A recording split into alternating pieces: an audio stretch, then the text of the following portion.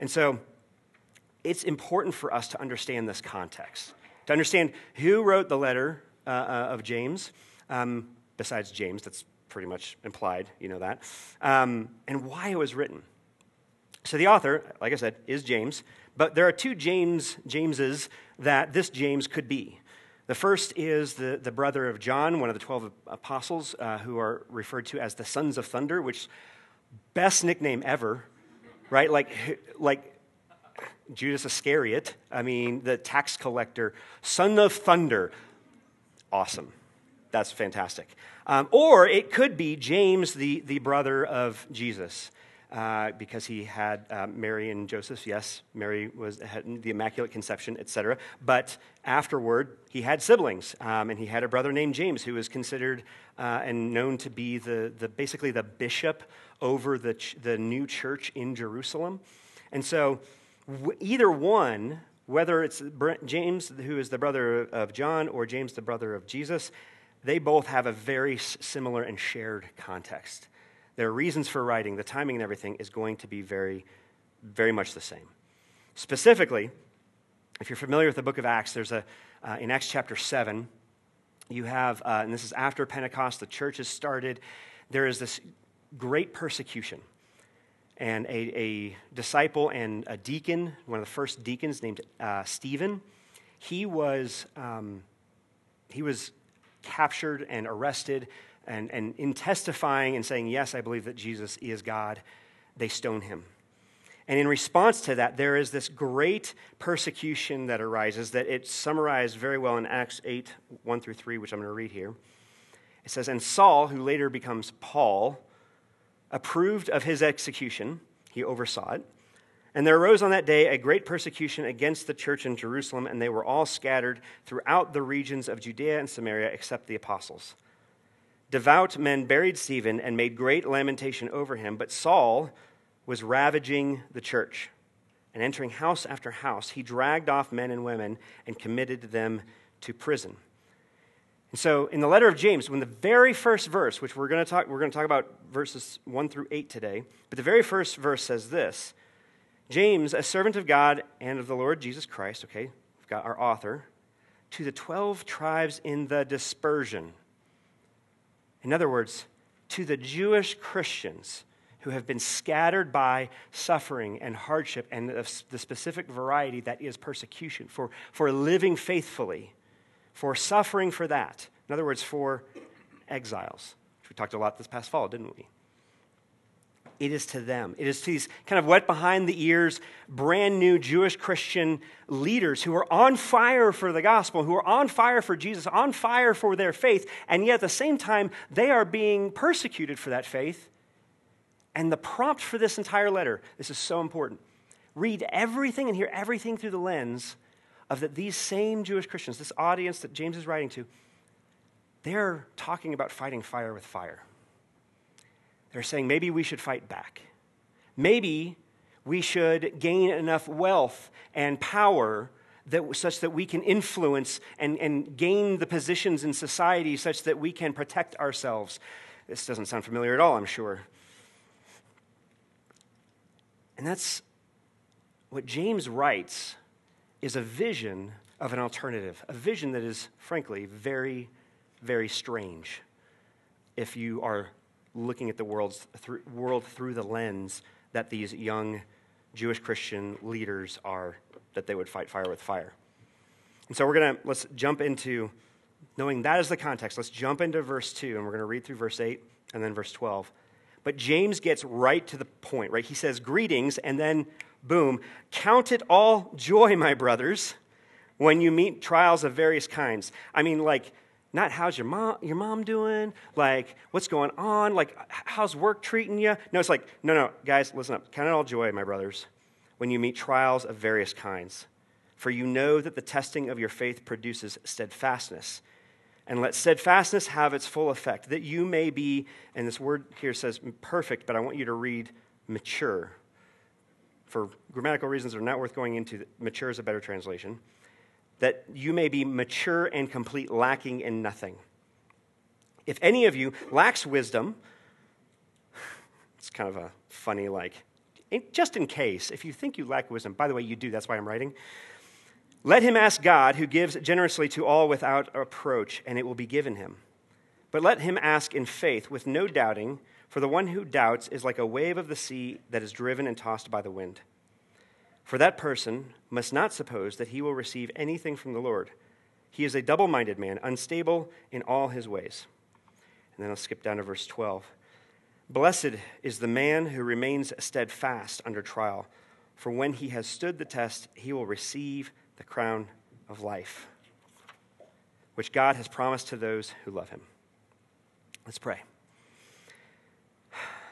Jesus, we come to you asking for wisdom as well. There's none of us who have arrived and are so wise that we know how to approach this problem and challenge of suffering or of persecution or distress or conflict. None of us know perfectly how to live faithfully and follow you in this world, Lord. But Lord, you can help us to live maturely, if not perfectly. So Lord, guide us this morning. Help us to lean into the wisdom you have in your word. And Lord, help us to see the freedom in that. Pray all this, Lord, in your name. Amen. So my sermon this morning, the title is Strange Faith, right? Because this is a very weird thing that we're talking about. We're talking about an approach to suffering that says that our response when we are encountering suffering could and should be joy. That's just weird. Let's acknowledge that, right? And unfortunately, we have a really bad habit, just modern-day American people, never mind as Christians, that when we encounter something or we experience something that has been misused against us, we want to disuse it. And we say, well, this cannot be true, or we will not believe it, right? To say to someone who has been through a trial, rejoice, rejoice. This is actually good news. God is going to grow you in the midst of this. That can be delivered as a truth in the wrong way or at the wrong time, but it can still be true. Right? As is always the case, anytime you come across a passage that's just like particularly challenging around suffering or pain or something controversial, it never fails that something in your life is going to happen that week as you get ready to preach on it. Okay? And so I've been solo parenting all weekend and will be through Monday night until Hannah comes home because her grandma, her Nini, has been in the hospital all of last week for pneumonia, and she took a real bad turn on Thursday night. So we booked a flight, and she flew out early Friday morning in order to hopefully get there before she passes. Thankfully, prayer is real, y'all. She has turned a corner and is coming back in the other direction and is doing much better. But she is herself, Hannah's Nini, is herself a walking epitome of this sermon in a lot of ways. She's been through a lot. She's a 4'11" tank, right? She does not like being in the hospital and is really frustrated because she's not used to having to go to the hospital, not because she hasn't gone through a lot, but because she just weathers it. She has 3 sons, one of which is Hannah's dad, and she only stayed overnight in the hospital one night for each of 2 of them. She went home the same day for the first one. Tank, okay? Now, when that happened, and we were realizing that, man, we got to find a way to get you home, and she's not doing good, and she just got off the phone with her dad on Thursday night, that was the wrong time to say, count it all joys, my wife, when you meet trials of various kinds, for you know that this testing of your faith, it doesn't make this untrue, it just makes me foolish if I had done that. I didn't do that, don't worry. I'm slow to learn, but I'm not that slow, okay? This is not a truism enabling us to avoid empathizing with people who are suffering. That is not the purpose that James has in writing this. His purpose is to help us to live with the goal of being steadfast, of being able to endure those trials. And he says that the means, the way that happens, both the means and the fruit of that is maturity. Verses 2 through 4. Let me read this verses 3 through 4 again. For you know that the testing of your faith produces steadfastness, and let steadfastness have its full effect. In other words, the pursuit of that will have the effect that you will be mature and complete, lacking in nothing. Not that the trial is over or trials don't happen, but that you're equipped for it. That Jesus is the one that does that. Now, I say that this approach to suffering is strange because whatever this is articulating, our default is the opposite, right? Our default is to avoid suffering. It is to live with the goal of having a pain-free life. The irony of that, unfortunately, is that can really only be a goal that we are able to fool ourselves into thinking is possible if we have sufficient privilege to live the lie most of the time and to actually avoid kind of an everyday, ordinary suffering. But that doesn't stop us, ironically, from pursuing it anyway. I was talking with a friend who's a pastor about this passage, and he sent me this tweet he came across. It's not from anybody who they're not like an author or a theologian. It was just somebody commenting and saying this. She said, we might do things that our Christian fundamentalist parents might have done. For example, ask people not to watch certain things in front of us or boycott certain organizations or speakers, etc. But the reason that we do it, emotional health and safety, is different, and that's okay. Now, safety, good thing. Don't hear what I'm not saying. Emotional health, also a very good thing. But let's be real. If your goal and you were truly concerned about emotional health, you would not be on Twitter posting that. Right? Social media is not good and conducive for our emotional health, and we have these blind spots, right?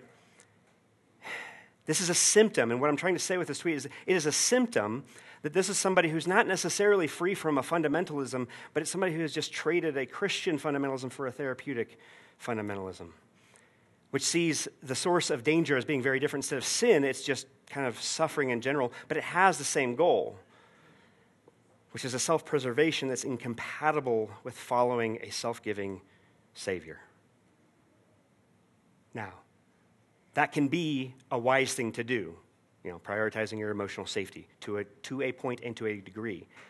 But when it becomes a fundamentalism, when it becomes an ideology, when it becomes a way that we see the world and the way that we approach all suffering, then that is an exercise of self-protection and not Christian love. It's a very different thing.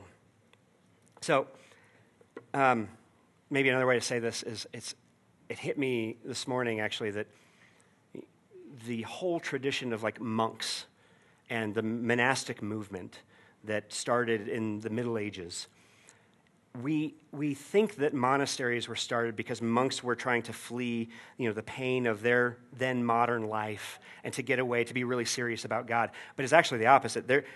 They built monasteries in order to flee the pleasures and the distractions of modern life. They embraced asceticism. They were embracing hardship and difficulty. We instead build our homes and our houses and suburbia in general in order to flee the pain of modern life. It's a very different purpose, but a very similar disposition. Now, let me give a famous, like I said, I know I say this a lot, don't hear what I'm not saying. I am not saying that you should sprint toward danger like it's a virtue in and of itself. Just go play on the highway, kids. No, that is not a thing. And there's nothing in the New Testament or the Old Testament that says, if given an opportunity to flee unnecessary pain and hardship, stay and don't do that. There's nothing in Scripture that says that. Right? In fact, there are lots of examples in the New Testament where the apostles themselves are very wisely retreating so that they can fight another day. Right? What James is saying, and remember, it's important to remember that this is to persecuted Christians who are being tempted to fight fire with fire. What James is telling us is that our response to suffering, both generic, kind of general suffering, but especially that which happens from persecution or having to live faithfully, our response to that reveals the conditions of our heart and a disposition of heart. You see, we think that our primary or our ultimate danger is the stuff out there, but it's actually the stuff in here. You guys have heard me talk about how in my first role and job as a pastor. In that 2.5-year period, 2 years of that was spent suffering under spiritual abuse, trust betrayed, manipulation, control, bad stuff, right?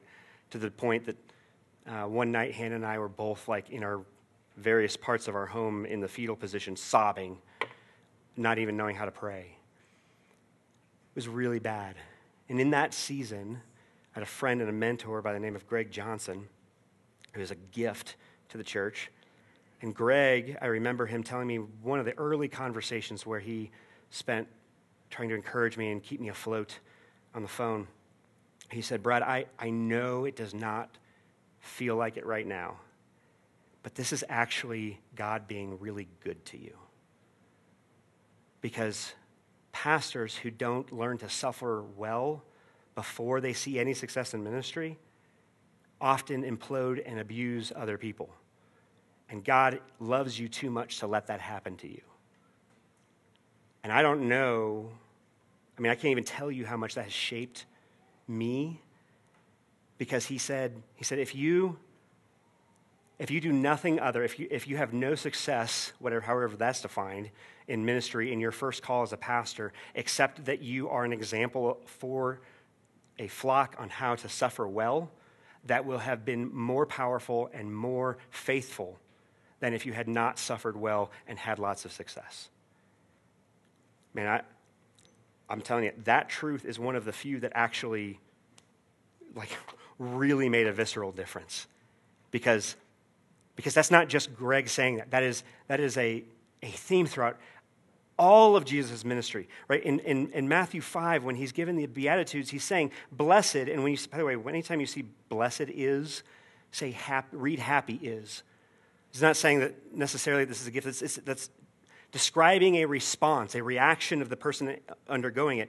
Blessed or happy are you when others revile you and persecute you and utter all kinds of evil against you falsely on my account, which can include as a result of living faithfully or following Jesus in general, right? Jesus says, rejoice and be glad, for your reward is great in heaven, for so they persecuted the prophets who were before you. In other words, you're in good company. Like the prophets. Oh, and also, that includes Jesus' own experience, right? We're not called to be happy or blessed about the trial itself. We're not supposed to be like, oh, yay, pain. We're also not supposed to be, denying the severity or the reality of the severity of the trial itself, but to view the trial through a gospel lens. A friend of mine, same person I was talking to about this passage, he texted me, he said this, he says, what you're saying here is that the gospel meets us where we are and takes us where we never wanted or imagined nor imagined in conformity with Christ, however, slowly and painfully. And I love this part. Aslan's claws seemed to rip the greed-dragoned Eustace to shreds, but what was left when he was finished was the real Eustace after all. That is a gospel lens for suffering. It is a resilience and a steadfastness and an endurance that is not passive, as if we are only or merely victims of suffering, but an active trust that continues on the right path when it's just easier to stop or take the wrong path. That's very strange, I know. It's strange for all of us, right? Just like to zoom this out very meta here, just culturally speaking, there has been a pendulum swing within my generation, which I'm like an older millennial and, flirting with Gen X, right? But baby boomers who lived after the greatest generation, when their dads all came home from World War II, they were too PTSD riddled to really be emotionally present. And so a lot of you, sorry, baby boomers, a lot of you grew up very emotionally stunted and didn't have the kind of connection, an entire generation because of that. And so Gen X and millennials, we see that in our parents, and we have swung the pendulum way in the other direction so that we value authenticity to an idol or a fault.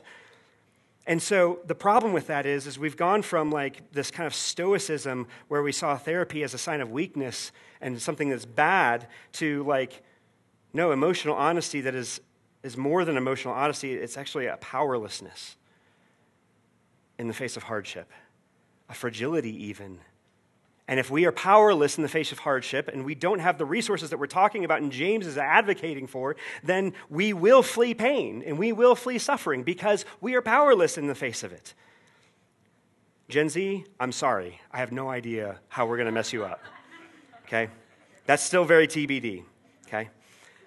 Regardless, wherever you sit on that generational spectrum, this is crushing because even if you're not consciously thinking it, your default posture towards suffering is going to be that either this is your fault, even if it's not, or this is God's disfavor, as in like he's punishing you or something, or both.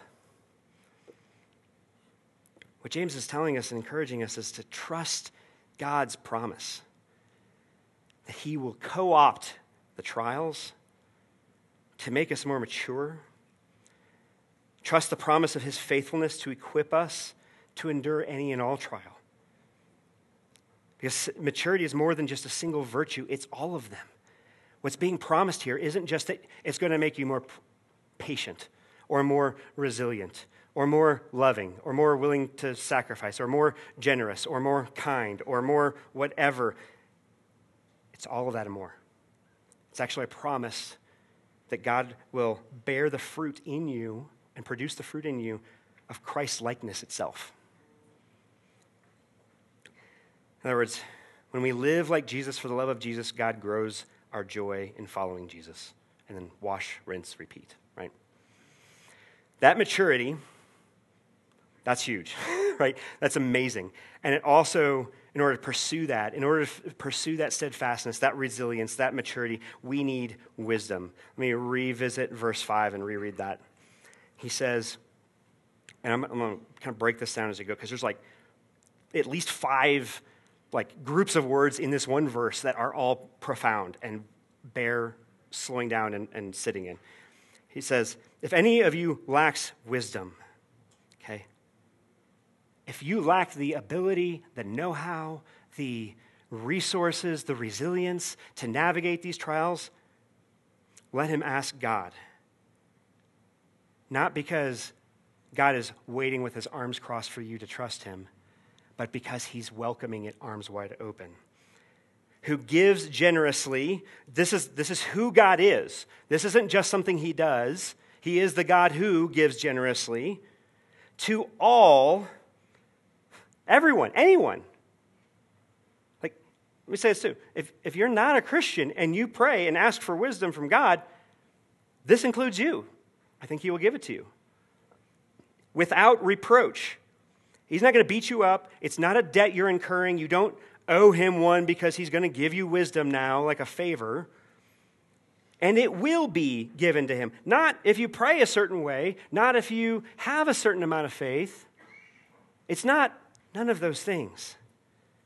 Note, he doesn't say also, he doesn't say pray for the end of your trial or your suffering. Look, you can pray for that. You should. God doesn't fault you for praying it, but the emphasis, the thing that he's like, what you need actually even more than a lack of suffering is the wisdom to navigate it, to endure well. This simultaneously assumes the unavoidable reality of suffering in a fallen world, and it affirms the deeper reality of the kingship of Jesus. One of my favorite verses is Hebrews 2:10.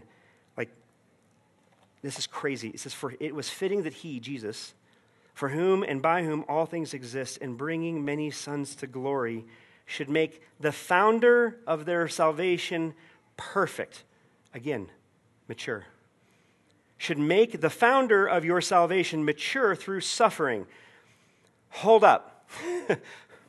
You're telling me that the creator of the universe, for whom and by whom all things were made, and the king, that's the language, the founder, the king that of our salvation, the one who decrees it, and therefore it becomes true by virtue of his decreeing, not because of our response, but by virtue of his decreeing and proclaiming, that God considered it worth it and appropriate and fitting to endure all of the trials and learn to suffer well that we do. both as an example and as a path in response to that salvation. Right? Grace doesn't just abound in the midst of suffering. It reigns over it.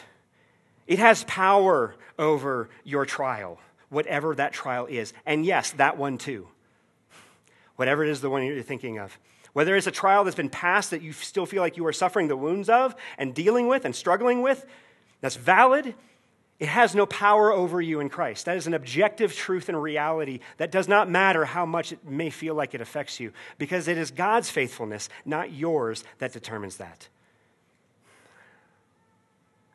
That's why when verses 6 through 8, when it says, right, but let him ask in faith with no doubting, for the one who doubts is like a wave of the sea is driven and tossed by the wind. For that person must not suppose he will receive anything from the Lord. He is a double-minded man, unstable in all his ways. That sounds like it flies right in the face of everything I just said. And it doesn't. Here's why. Because the way that James is using the word doubt and this double-mindedness is not the way that we do. It's not saying, like, if you've ever questioned or struggled, don't expect God to give you anything. It's just not going to happen. It's twofold. It's saying, don't ask for wisdom without being willing to suffer for it. Because we cannot expect to grow in Christ's likeness without loving like Christ did, which means sacrificially. I remember, I did not grow up a Christian. I remember my friend from high school, this was in college, but he's a friend from high school, went to different colleges. When I was on the phone with him and he was telling me about Jesus, at one point, several months into these conversations we had pretty regularly, I was like, okay, man, I'm ready. I believe. I want to be a Christian. What do I do? And most friends would be like, yes, right? And say, like, here's what you do. Here's what we do. He very wisely, and I don't know where this came from for him, because he's not typically a wise person. I love him. He said, are you sure? It's like, I was like stunned. I was like, that is not what I was expecting from you, man. He's like, no, I just wanted to make sure that you're not wanting this thinking it's going to make life easier. Because if anything, it's actually going to make life harder, but better too. And I'm so thankful that he said that, because that's what James is talking about that. It's like, don't expect this to make things easier. Just expect God to equip you in it. Secondly, he's saying, don't just ask for wisdom. Don't just ask it saying, like, hey, God, I'm going to check this box. Can you give me wisdom? Okay, thanks, good. He's saying, ask sincerely, repeatedly, pursue it, and in the trust that God will give it to you as you go. And that means not waiting for you to feel wise. Like, but anyone ever feel wise before you have to be wise? Not few of us feel wise after we've had to be wise, right? That's not a thing. And if we wait for that to happen, we will never step out into active trust or faith for God to provide the wisdom. We can't hedge our bets or trust wisdom that's contrary to God's by waiting for him. We can trust that he will be in there in the midst of it. One thing to point out in chapter 1, because we're going to be in chapter 1 next week also, is all of the imperatives here, all of the shoulds in the first chapter of James are very cognitively oriented, right? In verse 2, he says, count it all joy. So in other words, consider it, right? Verse 5 says, ask for wisdom. There's a cognitive aspect of that too. Verse 13 through 16 says, don't be deceived, right? Kind of framed in the negative. 19 through 20 say, to know this. 22 through 25 say, don't forget the word that we have written to you. What he's saying in this is not describing the kind of intellectual doubts that we're used to. He's saying, really and actually set your intentions toward trust, including that trusting that God will deliver maturity, wisdom, and joy as promised. One of the single most humorous illustrations I ever get to tell is this one. I was in college, and I went through Army ROTC, was there on a scholarship for that, and served for 11 years in the Army National Guard. And in ROTC, one of the kind of culmination experience that you do in the summer after your junior year, it's called LDAC, or Leadership Development Assessment Course. It's 7 weeks. It's in Fort Lewis, Washington, which is a beautiful place. and also in a temperate rainforest, which is relevant because in those 7 weeks, like 3 or 3.5 of them were all in the field without a break. And not a big deal if you've been to basic training, but if you're a young punk college student, that's a lot of work. And in this temperate rainforest, part of what you would do when you got ready to go to bed every night is you would dig a 12, 16-inch grave, basically. They called it a ranger grave. And the point of that was so that you would sleep below the top level of the ground, so if there's any, grenades or explosions or something, that the shrapnel would just pass over you instead of into you on the side. And I learned fairly early on that it's really important to dig those correctly. Because I mentioned that it was in a temperate rainforest. And if you dig a hole and then sleep in it, and you do not dig it at an angle such that it is slants and allows the water to drain, you will wake up in the middle of night thinking you are drowning. Okay? In this temperate rainforest, it also got particularly chilly at night. Even in June when I was there, it would get down to like the low 40s. And when you're wet, because you're not dry after day 3. Like, you don't have any other dry clothes. It's just not an option. Some of us kept one pair of socks in a Ziploc bag for when we were desperate. And so it's cold. And this one night, probably about a little less than halfway through it, I woke up thinking I was drowning in my sleeping bag, which is also like soaking wet because my ranger grave had filled to the point where it was coming up to the point of my nose and I was choking on it. But I was also in a Gore-Tex cover for that sleeping bag, and so I didn't know in my confusion of waking up which way was out, and I psychologically, I lost it. Like, I panicked. I'd been cold, I'd been wet, had not been warm for a long time, and was just like, ugh. So I was desperate, and there was a rare example of it, and cadets were not allowed to use this, so I broke some rules, a porta potty. Nearby. And I was a baby Christian at the time. I took my Bible in its Ziploc bag, and I went to the porta potty and read my Bible because I'm just like, I need something. I wish I could remember what the passage was, but I don't remember what the passage was because that was not necessarily the thing that gave me hope. It was the fact that was such an amazingly warm porta potty. And I'm not going to go into the biological or chemical details of why that warmth was so heavenly. But it was heavenly. And I didn't rejoice at the miserableness of my situation. But I was really, really happy and was grateful that I had gone through something that made me appreciate a porta potty in a whole new way. And I know that the scripture was relevant at the time as well. I remember that, even if I don't remember what it was, okay? What that is, and what I'm describing, is a steadfastness that is a change in mindset that then enables us to experience joy where we would not have otherwise found it. I don't know about you, but neither before nor since have I had the reaction of heaven-sent joy in a porta potty, right? That's not a thing unless you've been through that trial, okay? Even then, I know that was funny, at least I hope it was, and amusing, but I think if we're honest, right, it is one thing to ask for wisdom in a circumstance like that, and another to follow where it leads, to then see other trials that are less exotic or acute as one where we can experience joy. It is one thing to talk about this in hindsight, believe me. Also, it's another thing to do that in training versus real life where you could actually have shrapnel explode near you in your sleep, right? That's a very different thing. And it's another to give up this kind of frantic self-preservation that we live in as a default, to actually pray or depend on God for wisdom instead of our own busyness and strength. And so if you think that's easy, then we're either fooling ourselves or we're living a truly privileged life. But we've got some good news because for that difficulty. And this will be the last thing I say before we go into the Q&A, so feel free to text those in.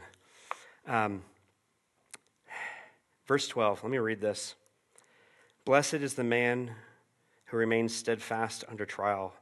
For when he has stood the test, he will receive the crown of life, which God has promised to those who love him.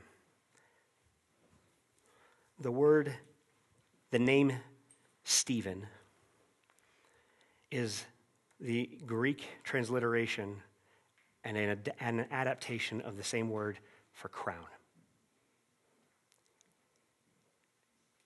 When James is writing this, it is after Stephen has been stoned. So when he says, when this man has remained steadfast under trial, for when he has stood the test, he will receive the crown of life. This is a direct allusion to Stephen's friends.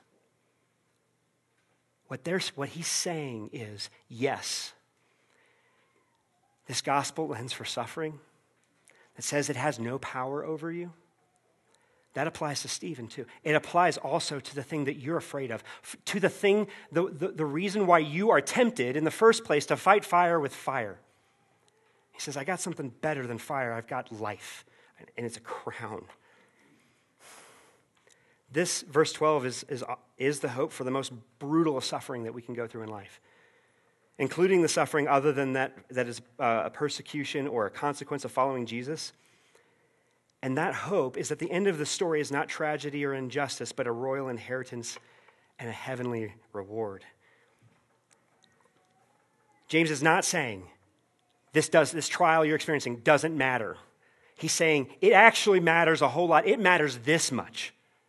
That steadfastness is met with God's royal blessing and inheritance. But that sounds like this is reduced to like maybe a hope and a future grace, like a reward in some kind of way. And it is that, but it's also subtly and clearly an implied present grace as well. Because let me ask this question. How many of you, by a show of hands, have lived verse 12 fully? Me neither. Has anyone? Actually, yes. Jesus did.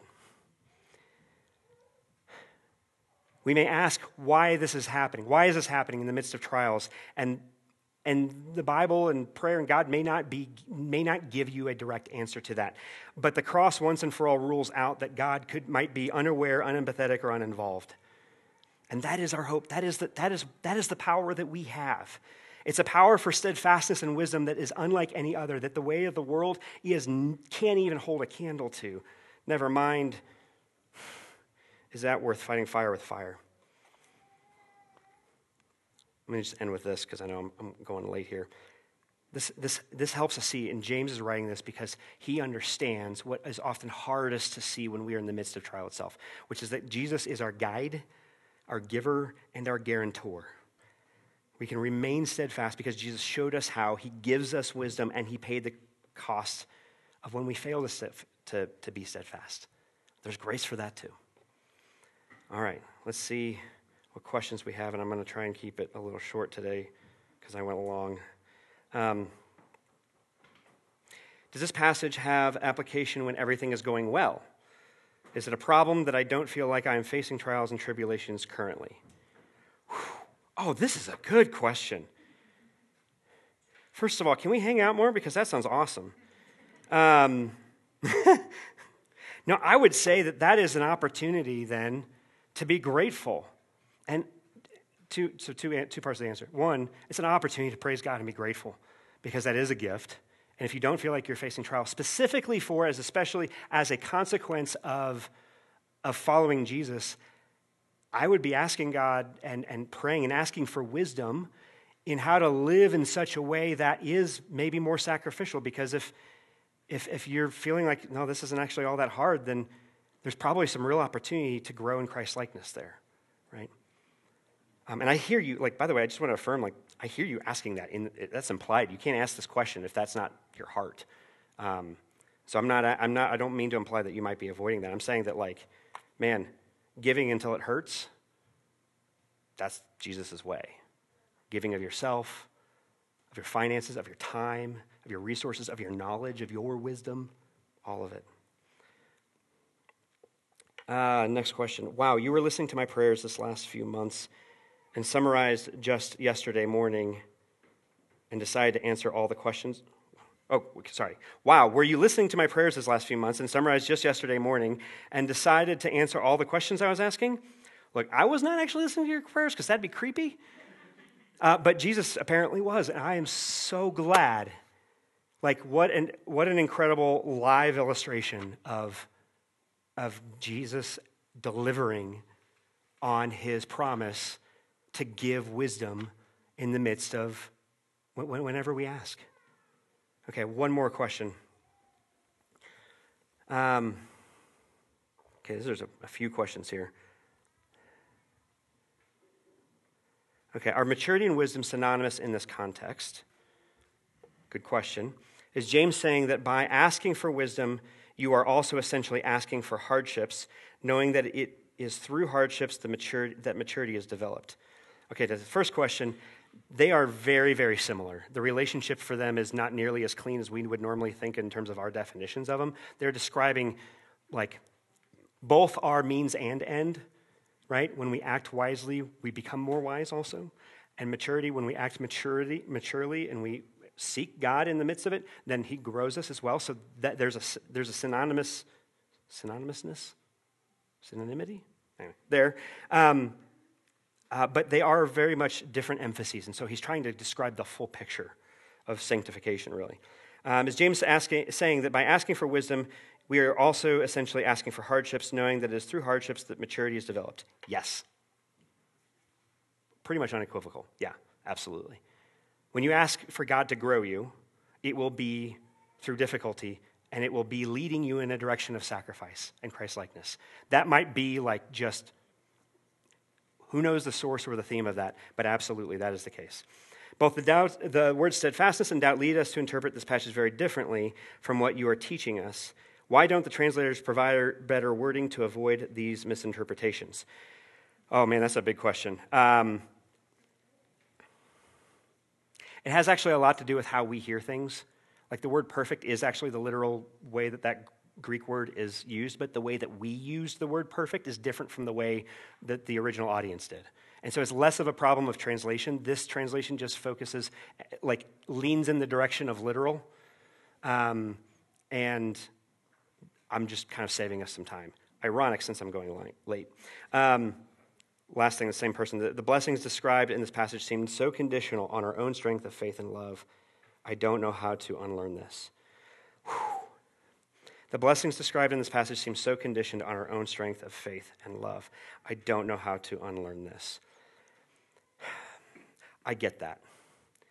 This is part of what I was saying at the very beginning that when I was talking about how James is kind of like a random collection of wisdom or things that we use to bludgeon and weaponize people who disagree with us. Like, you should care about social justice because James says we should care about orphans and widows. It's like, well, yes, technically. Also, we're going to talk about that passage and how it might not mean what you think it means, a la Inigo Montoya. What James sees that we often swing the pendulum in the other direction and overcorrect on is James is saying, like, no, it is when you're in the midst of trials that your response, yes, your behavior matters, not because it determines or conditions your salvation or how much God loves you. That's not what James is saying. And that's the kind of legalism that a lot of people, if this is you, whoever sent this in, like this may have been part of your church upbringing, that is very common, okay? That's not what James is saying. What James is saying is where it matters is our cooperation with God in the midst of our own sanctification can lead to more or less fruit. That's very different from your salvation depends on this.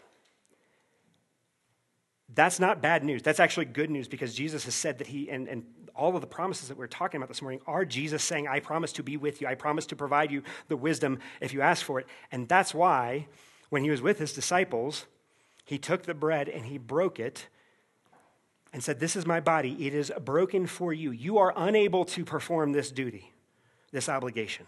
I know that. I am the sacrificial lamb. I am in your place. You risk nothing before God when you fail because of me. Likewise, he takes the wine. He pours it out and he says, this wine is the blood of the new covenant. It is given for the remission of sins. Yes, before you commit them to. Your salvation is perfected and authored by the one who checked all of the boxes, who satisfied judgment and rescued you from your foolishness. None of that is on the line here. And that truth, Jesus says, as often as you eat this bread and drink this wine, you proclaim my death until I return. He's saying that you are receiving this nourishment. Your very dependence on me in this is the strength that you need to be strange in a world that is actually strange to him. Let's pray. Jesus, thank you for your nourishment in your table. I pray that whatever heaviness we're feeling right now, whether that is because of the burdens that we brought in or the way in which we are hearing this message and it seems to burden us. And Lord, I get that. I pray, Lord, that you would help us to see that your yoke is easy and your burden is light. That because of what you have done, because of your gospel, because of your sacrifice on the cross, you are guarantor of our being belovedness. That there is nothing on the line with you because you put everything on the line for us. Thank you, Jesus. Let us rejoice in that. We pray in your name. Amen.